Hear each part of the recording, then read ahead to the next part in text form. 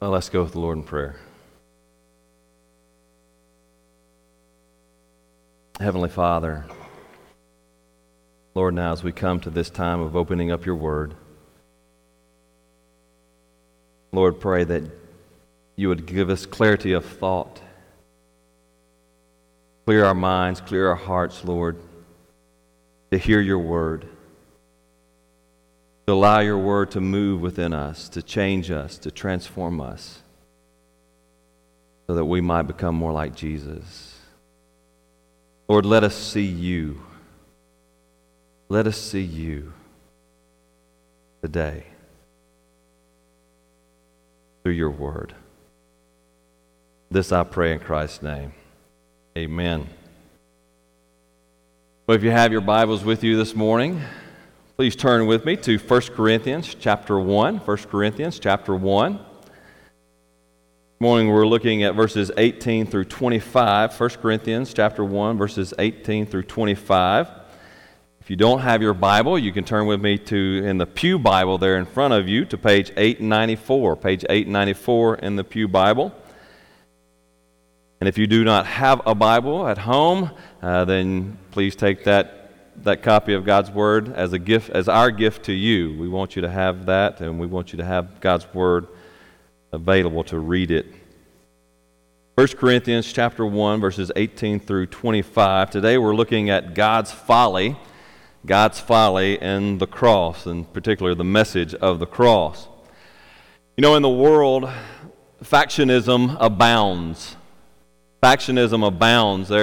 We talked about this some last week, but we have in our world today, there's Republicans and Democrats, right? Conservatives, liberals, there's blacks and whites, there's rich and poor. I mean, we can see all kinds of divisions in the world. Many different people groups, as we saw earlier in the children's message. There's all kinds of divisions, all kinds of ways that we could have factions in our world. But despite all of the world's factionalism, there is no room for factions within God's church. For in God's eyes, there are no Democrats and Republicans. There's no liberals and conservatives. There's no black and white. There are those who are perishing and those who are being saved. That's it. That's all there is. There are only two kinds of people in the world, those who are perishing and those who are being saved. And that's what we see in our text today. There's no other groups. That's it. No other. There are those who, the way that these two groups are distinguished is one group responds positively to the message of the cross, and another group responds negatively to the message of the cross.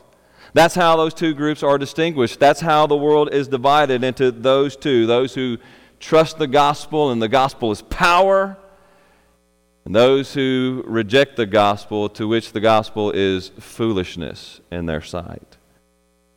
So we're going to see that today, and that's going to be our two main points here. Just looking at those two people groups, those two kinds of people who live in the world. Now, as we've been looking at this, Paul's focus, as I said last week, is on unity within the church. That's his focus right on down through the third chapter of this letter.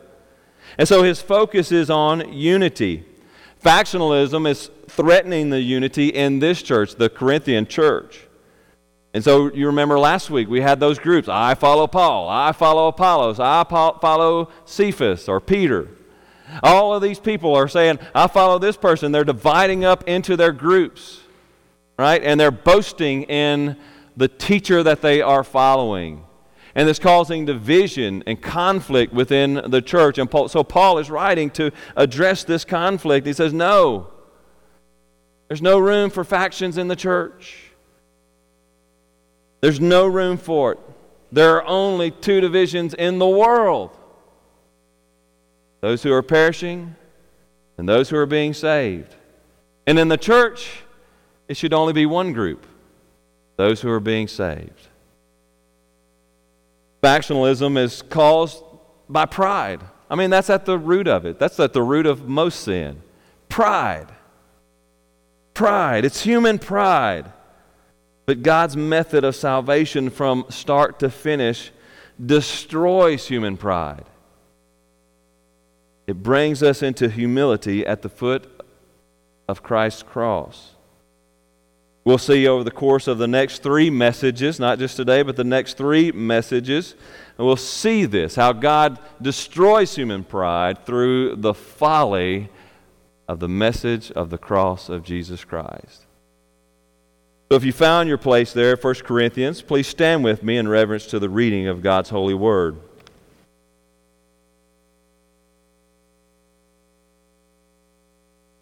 Hear the word of the Lord. For the word of the cross is folly to those who are perishing, but to us who are being saved, it is the power of God. For it is written, I will destroy the wisdom of the wise, and the discernment of the discerning I will thwart. Where is the one who is wise? Where is the scribe? Where is the debater of this age? Has not God made foolish the wisdom of the world? For since in the wisdom of God the world did not know God through wisdom, it pleased God through the folly of what we preach to save those who believe. For Jews demand signs and Greeks wisdom, but we preach Christ crucified, a stumbling block to Jews and folly to Gentiles. But to those who are called, both Jews and Greeks, Christ, the power of God and the wisdom of God. For the foolishness of God is wiser than men, and the weakness of God is stronger than men. Amen. May the Lord add blessings to the reading of His holy, inspired, and inerrant word, and may He write its eternal truth on all our hearts. And you may be seated.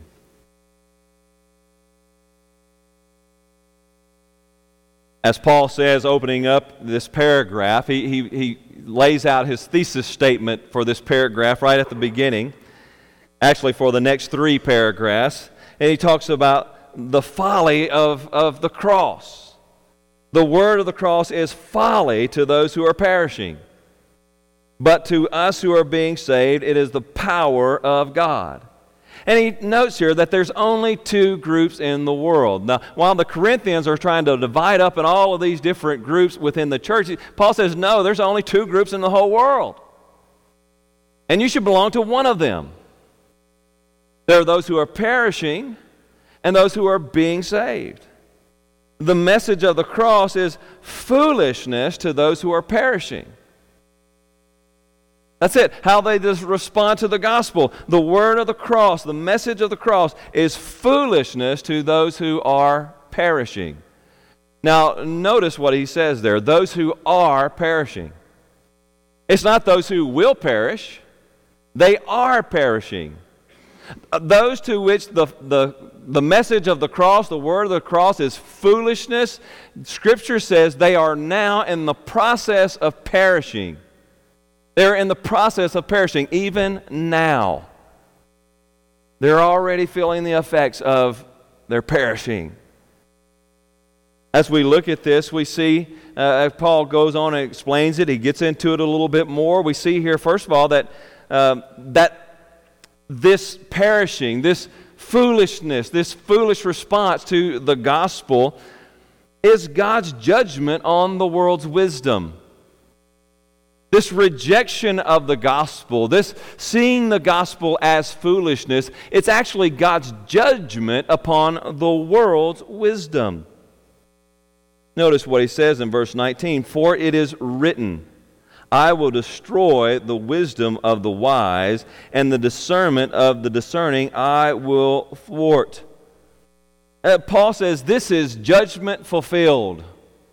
This is judgment fulfilled. That's why he's quoting Scripture here. Thus it is written. This is what has already been written. God has already told us this was going to take place.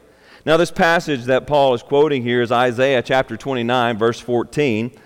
Isaiah 29, 14. If you want to turn there, you can. Isaiah chapter 29, verse 14 reads, "Therefore, I will again do..." Well, let me back up a minute. This is taking place in a prophecy of judgment. A prophecy of judgment. God is pronouncing woes upon nations and upon nations and upon nation, and now he gets to Jerusalem, and now he's pronouncing a woe, a judgment upon Jerusalem. If you back up a little bit, 29 verse 13, it says, "And the Lord said, because this people draws near with their mouths and honor me with their lips, while their hearts are far from me, and their fear of me is a commandment taught by men. Therefore, behold, I will again do wondrous things with this people, with wonder upon wonder." And here's Paul's quote, "And the wisdom of their wise men shall perish, and the discernment of their discerning men shall be hidden." Now, think about this passage a bit. This passage it's got messianic overtones to it. If you go back and look in the book of Isaiah, the prophecy of Isaiah, you begin to notice this. Verse 14 has there, "I will again do wonderful things with them." Notice that word, wonderful. Wonderful things with this people, with wonder upon wonder.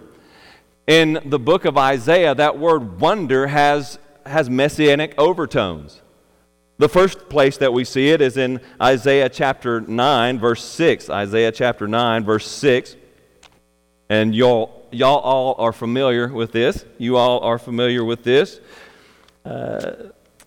Chapter 9, verse 6 reads, well, let me get there.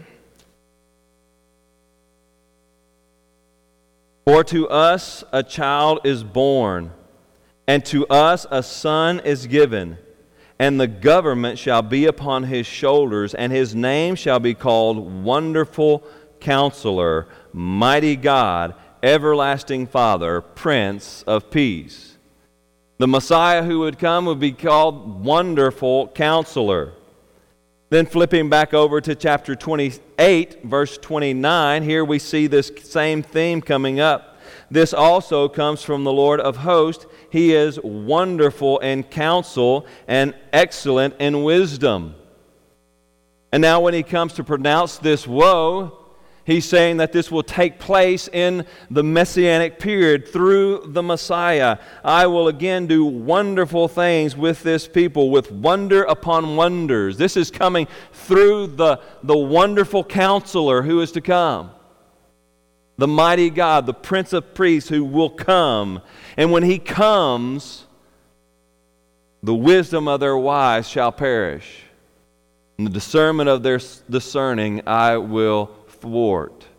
Paul's saying this is a fulfillment of prophecy. As these people, as the Jews and the Gentiles both come and they hear the message of the gospel and they reject the gospel message, when they say, "It's foolishness to me," you're talking foolishness. That's rubbish. That is a judgment upon them. That is a judgment of God upon them, and they're piling the judgment of God upon themselves. So it is the judgment of God fulfilled, but it's also righteous judgment. It is a righteous judgment. Notice what he goes on to say in verse 20 and 21. "Where is the one who is wise? Where's the scribe? Where's the debater of this age? Has not God made foolish the wisdom of the world? For since in the wisdom of God," watch this, "for since in the wisdom of God the world did not know God through wisdom, it pleased God through the folly of what we preach to save those who believe." You see, we have in Scripture tells us, in fact, let's go there, Romans tells us that all that can be known about God, we can know God through the things of the world. We can go out in creation and see enough evidence of God to say there's a God in heaven who deserves our worship. Paul says this in Romans chapter 1, verse 18. "For the wrath of God is revealed from heaven against all ungodliness and unrighteousness of men, who by their unrighteousness suppress the truth. for what can be known about God is plain to them. It's plain to them. When you see creation, when you see the magnificence of creation, when you dwell on the complexity of even the human form, you should say that there is an intelligent designer out there, there's an intelligent being out there who had to have done this. There's no way this could happen by mistake, by an accident. But that's not what happens, is it? The world rejects what they see, and they deny the truth about God. For, picking up in verse 20 again, for His invisible attributes, namely His eternal power and divine nature, have been clearly perceived ever since the creation of the world in the things that have been made. So they are without excuse. For although they knew God, they did not honor Him as God or give thanks to Him, but they became futile in their thinking, and their foolish hearts were darkened. Claiming to be wise, they became fools and exchanged the glory of the immortal God for images resembling mortal man and birds and animals and creeping things. See, that's what takes place when we in our sin look out at creation and we see the complexity of creation. We don't say, what a wonderful God, not in our natural state. We do as Christians, but in our natural state, we don't look at the world and say, oh, what a wonderful God. We look at the world and say, oh, what a big mess. What a wonderful accident. That's the very basis of evolutionary theory, isn't it? That's the whole basis of evolutionary theory. Evolutionary theory is a way to get rid of God, to kill God off, to get Him off of the playing field. So you take it back down to evolution, all the way back down to the moment of life. Where does life come from? I mean, they say that we were evolved from the apes and on like that, and the apes came from the fish and all the way. But you back it all the way up. Where did life begin? And according to evolutionary theory, they play it off as fact, right? Evolution fact, because if you don't believe it, then you're just crazy, right? You're some kind of fundamentalist, crazy religious person. So they try to pass it off as fact, but when you get down to it, evolutionary theory, what does it say? There was a premortal ooze, right? There was a lake. There was a premortal lake of all this kind of ooze and mess, and it had all of the ingredients to create that first single-cell organism. This is evolutionary theory. This is what they teach in college and universities. There was this premortal ooze, all of the stuff there, all the proteins, everything that was necessary for life to begin was there, and by chance, all those elements came together just right, in just the right moment of time, and they came together, and boom, life began. It was an accident. No God, just an accident. And then continue that. Then that single-cell organism that was created just by chance then had to have other properties come in and some other kind of genetic deformities take place to make a two-celled organism. On and on and on until you get a complex organism like the human being. And all of this was by chance. It was by chance that these DNA molecules kind of got deformed and messed up and created good genes and good things, good characteristics, so that what we get now is a complex human being.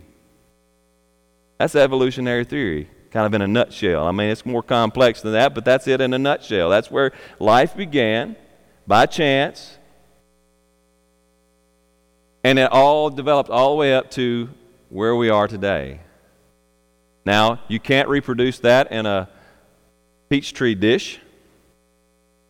And there has not been any other observable macroevolutionary events take place. You see species going out of existence, right? We see species dying off and going out of existence, but we have not seen new species come into being. Oh, we can breed a Labrador and a poodle and get a Labradoodle, but that's the same species, right? We can't create a new species. We can't do that. And we haven't seen that take place. That has not been observed ever. But yet, the evolutionists will say, well, that's fact. I mean, that's just the way it is. And if you don't believe the evolutionary theory, then you're crazy.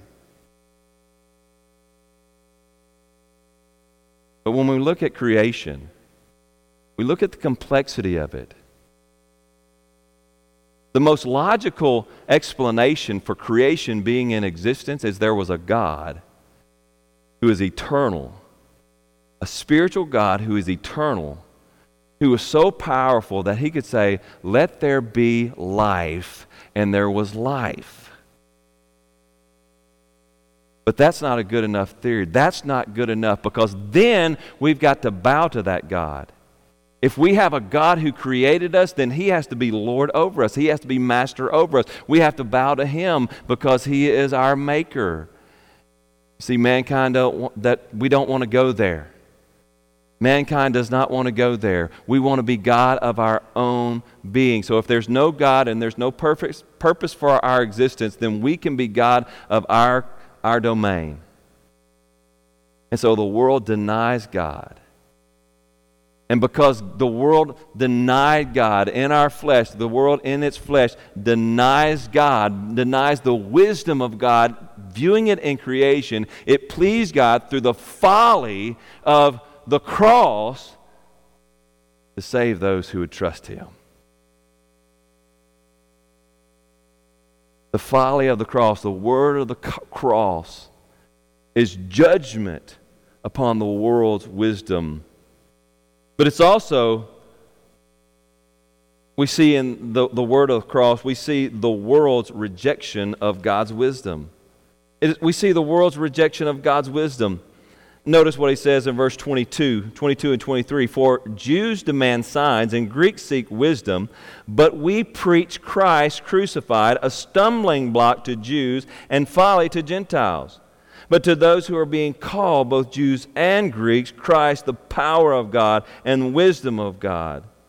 You see, notice he says here that it's foolishness because Jews demand signs while Greeks demand wisdom. So he's looking at the two groups of people, the main groups of people in his day and time, the Jews and the Greeks. The Jews, they sought signs. Now what he means by that, they sought signs of the Messiah to come. They were expecting a Messiah who would come and deliver them from Roman oppression. They were looking for a political Messiah, one that would take control right then and right there, who would rise up out of the ranks of the line of David and destroy the Romans. They were looking for powerful signs, signs that would mean the end of the Roman Empire. They were looking for those kinds of signs. So when Jesus came healing people,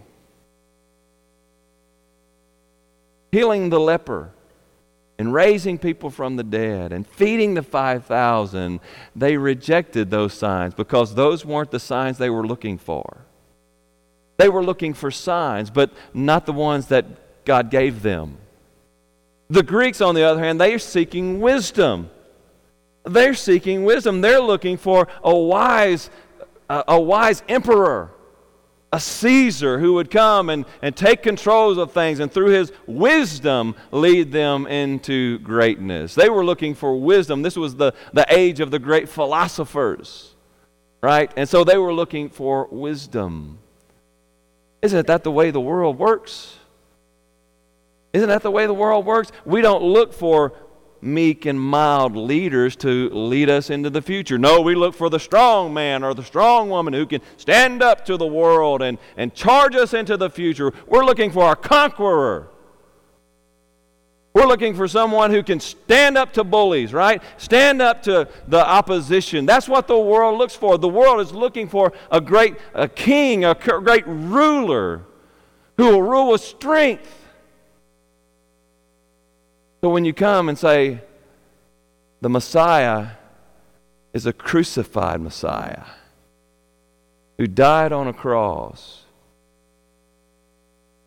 who came in weakness and frailty, The world says, that's foolishness. You're going to follow a crucified Savior? That's foolishness. The world doesn't want a crucified Savior. They want a powerful Savior, a strong Savior. This is exemplified in one of the writings of one of the early church fathers. One of the early church fathers named Justin Martyr. He had this little dialogue, this conversation with Trypho, a Jewish man. And the whole writing there is it kind of captures this dialogue between Justin Martyr and Trypho. But they come to one point where Justin Martyr is trying to convince Trypho that Jesus is the Christ. And he begins to show him Jesus, reveal to him Jesus, the attributes of Jesus in the book of Daniel, Daniel chapter 7. And after Justin comes and explains it all, lays it all out there for Trypho, Trypho responds like this: "These and such like scriptures, sir, compel us to wait for him who, as Son of Man, receives from the Ancient of Days the everlasting kingdom. But this so-called Christ of yours was dishonorable and inglorious, so much so that the last curse contained in the law of God fell on him, for he was crucified."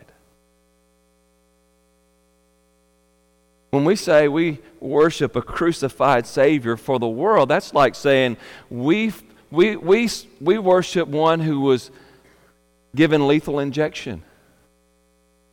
We worship one who was sent to the electric chair. And the world says, that's foolishness.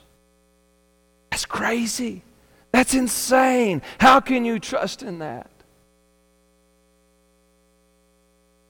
But as Paul points out here,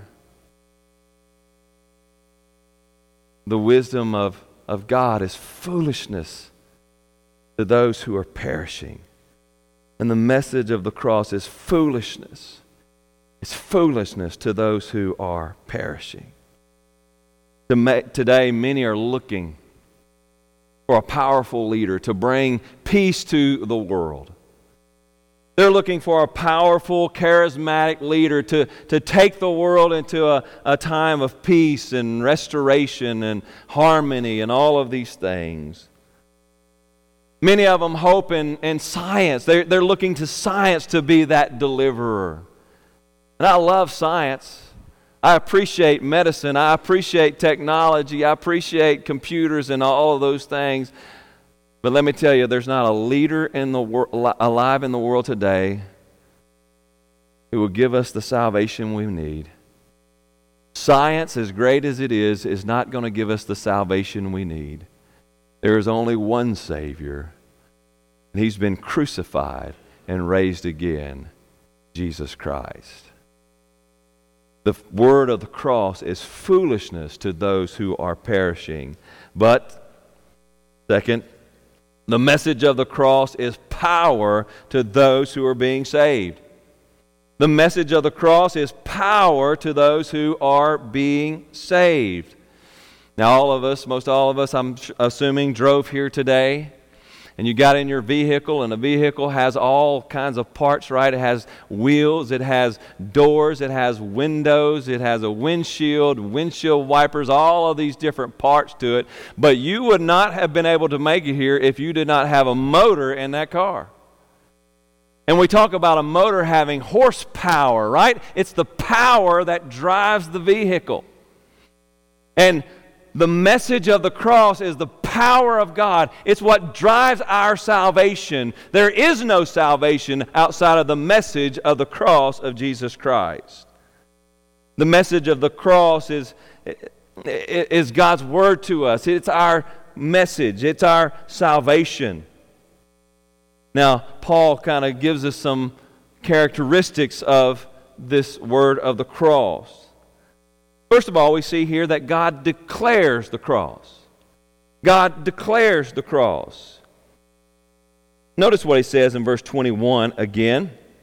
For since in the wisdom of God, the world did not know God through wisdom, it pleased God through the folly of what we preach to save those who believe. Look at that word preach there. That word preach would have been it would have caught the Corinthians' eye. Because in Corinth, they looked for these orators, these skilled orators to come by with their great philosophies and with words of eloquent wisdom, lay out these prophets or these philosophies for people to kind of embrace. And so they looked for that rhetorical skill. I mean, that they learned from Aristotle, right? They learned from his rhetoric, how to speak. And so that's what they look for. They look for this eloquence in speech. And Paul says, no. We preach the message. We preach the message. This word preach means that the word here means an official announcement, a public declaration as by a herald, someone who is sent by God. In other words, this wasn't in words of eloquent wisdom. We'll talk about this later on in the book. It wasn't a laid out, fine, rhetorical piece of work. Right? Paul didn't come out with all of Aristotle's rhetorical forms in his speech, in the message of the gospel. He says, I came as a herald. I just came pronouncing the good news, pronouncing the gospel, announcing the gospel. That's all I've done. I didn't try to get you to convince you of any of this. I didn't come to try to get you to believe any of this. I didn't use all kinds of skill to get you to think this way. I just pronounced it. I'm God's herald. God declares to you a message. Through me, I just pronounce the message He has given me to declare. God declares the cross. And then God calls believers. God calls believers. This is all God's work, right? God calls believers. Verse 24, but to those who are called, both Jews and Greeks, Christ, the power of God and wisdom of God. It's to those who are called. That is, those who are invited. God has sent out an invitation as a sovereign God. He sends out an invitation, trust in Jesus, trust in the cross. But this is no ordinary call here. This is a special call. There's a general call that goes out. It goes out to all who hear the herald pronounce his message, right? But there's a special call that takes place, a call that takes place within the heart of a person. And you have to have this special call take place. It's an effectual call. It's a call of God's Spirit calling upon our hearts. It's a call of God, the Word of God working in us, the same call of God that called out to heaven and earth, let it be, and it came into existence. It's the same call of God that called out to Lazarus, Lazarus, get up. Come out of the grave, and Lazarus rose from the dead and came out. And it's the same call of God that you, dear Christian, heard when God said, believe in me, trust in me, and your heart turned to Him. It's an effectual call. God's call is a powerful call. It takes effect. It does its work. My word, God says, does not return to me void. It does what I set it out to accomplish. So the message of the cross, it's God's declaration. It's God's call in the heart of believers. But then through this, God saves sinners. God saves sinners. Look at verse 25. For the foolishness of God is wiser than man, and the weakness of God is stronger than man. The foolishness that encases our heart is broken when God calls us to trust in Jesus. Our hearts are hardened. We see the cross as foolishness, as folly. But God's message, His call through the gospel of Jesus Christ, through the word of the cross, breaks that hardened shell. It does away with the foolishness that rejects the gospel. And it makes it reasonable. It makes it wisdom to our soul. And it's through the call of God that our hearts become alive and we trust in Jesus. Oh, it's the foolishness of the cross. It's the wisdom of God that saves us.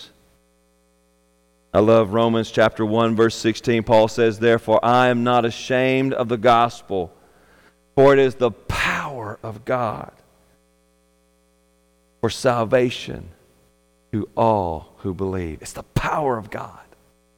The message that we declare, there's nothing to add to it. There's nothing to take away from it. We proclaim the gospel message. We proclaim the message of the cross. God does all the work. He takes that word and He makes it alive in the hearts of the unbelievers so that they may believe and trust in Him. It is the power of God. Oh, dear friend, the message of the cross is the power of God for those who are being saved, those who are right now in the process of being saved, being renewed to be like Jesus. Let me tell you, dear friend, because of your sin, you and I, all of us deserve God's eternal punishment. That's what we deserve. We deserve eternal punishment for our sin against a holy God. But God loves you. And He sent His Son, Jesus Christ, to die for you. And to be raised again to show that your sin has been paid for. And today, perhaps you're here and God's calling you. You've never trusted in the word of the cross, the message of the cross. It's been foolishness to you. But today, God has made it wisdom. Today, God is calling your heart. He's inviting you, trust in me. Trust in my Son. Trust in the cross. I will save you.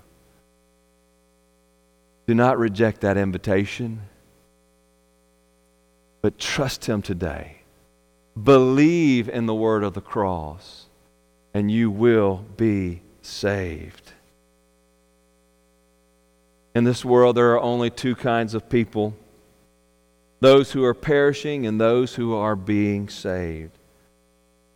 In the church, there's no room for factions. There's no room for factionalism whatsoever within the church. There's not this group, that group, this other group. Those who are in the church are those who are being saved.